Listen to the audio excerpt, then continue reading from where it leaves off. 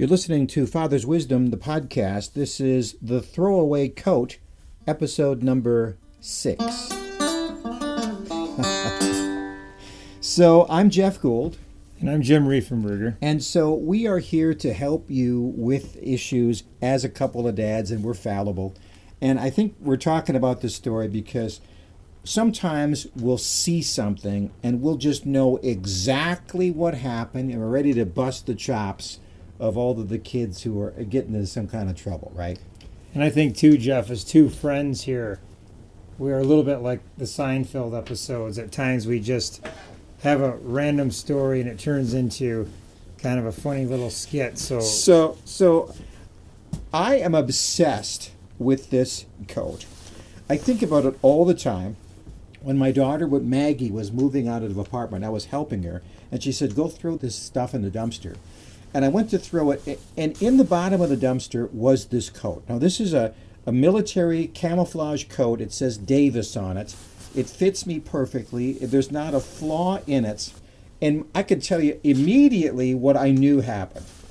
Some guy got it from a Salvation Army. Somebody gave it as a gift. And then rather than just treasure it, he immediately threw it away and disdained the gift. And I've been kind of mad at this guy ever since I got it. And then you've said something completely different.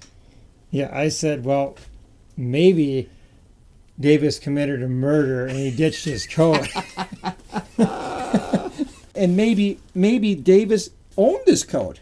Maybe Davis said, I've done my time in the military. I don't want to wear army green ever again. And he threw it away.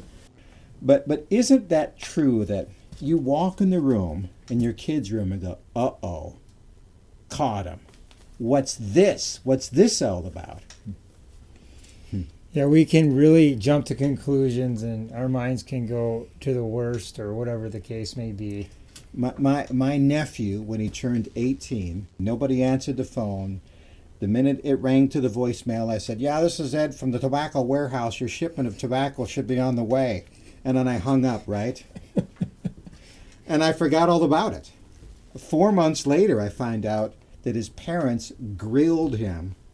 But even if we were to check our kids' room or to think that something could be going on, we typically might get a little alarmed and maybe a little bit tense. And maybe the underlying problem is there really is a problem, but maybe before you lose your cool and really go off, I think we have to sit down and just be kind enough to open up the conversation and see if we can get what is going on or if there is anything at all.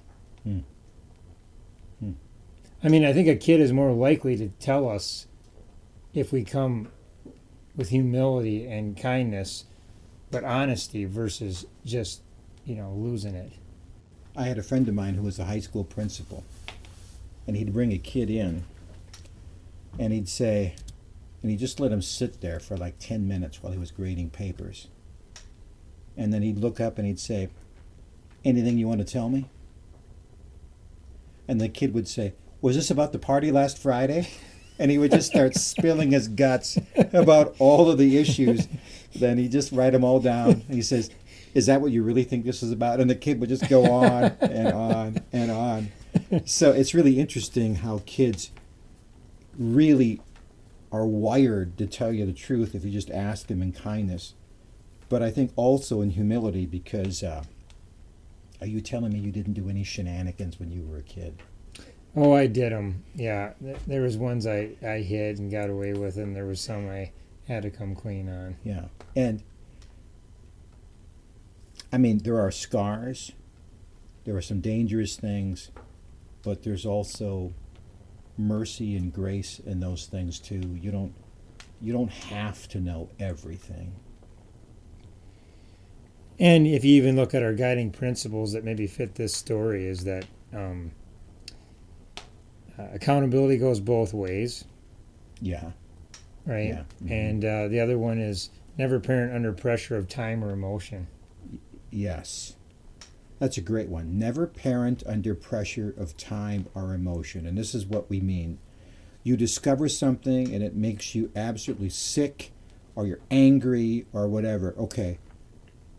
remove yourself from it, calm down, think through it, don't jump to conclusions, and be ready for maybe a really good it's okay. I jumped to conclusions. It could be a really good conversation. Yeah. Mm-hmm. Yeah. So what courses would you find some of this lesson about the code in? So we know that our family ones really cover this well. There's also ones about discernment to sort, because I mean we're talking about things that choosing good friends. Choosing good friends, because that is a lot of that is who your kids hang with. Mm-hmm. Anything you can think of? No, I think you covered them well. Yeah. So we did 47 of these lessons, and maybe we'll come up with more over time, but we just thought these were really good discussion points.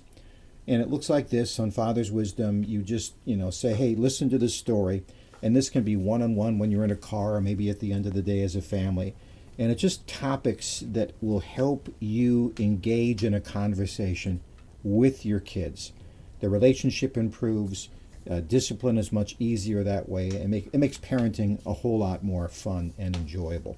They're free. You can at least try them for free. Just go to fatherswisdom.net, scroll down to the 3 free lessons, enroll, and then you can get those.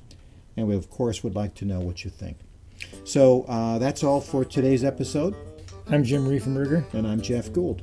May God bless you and your family.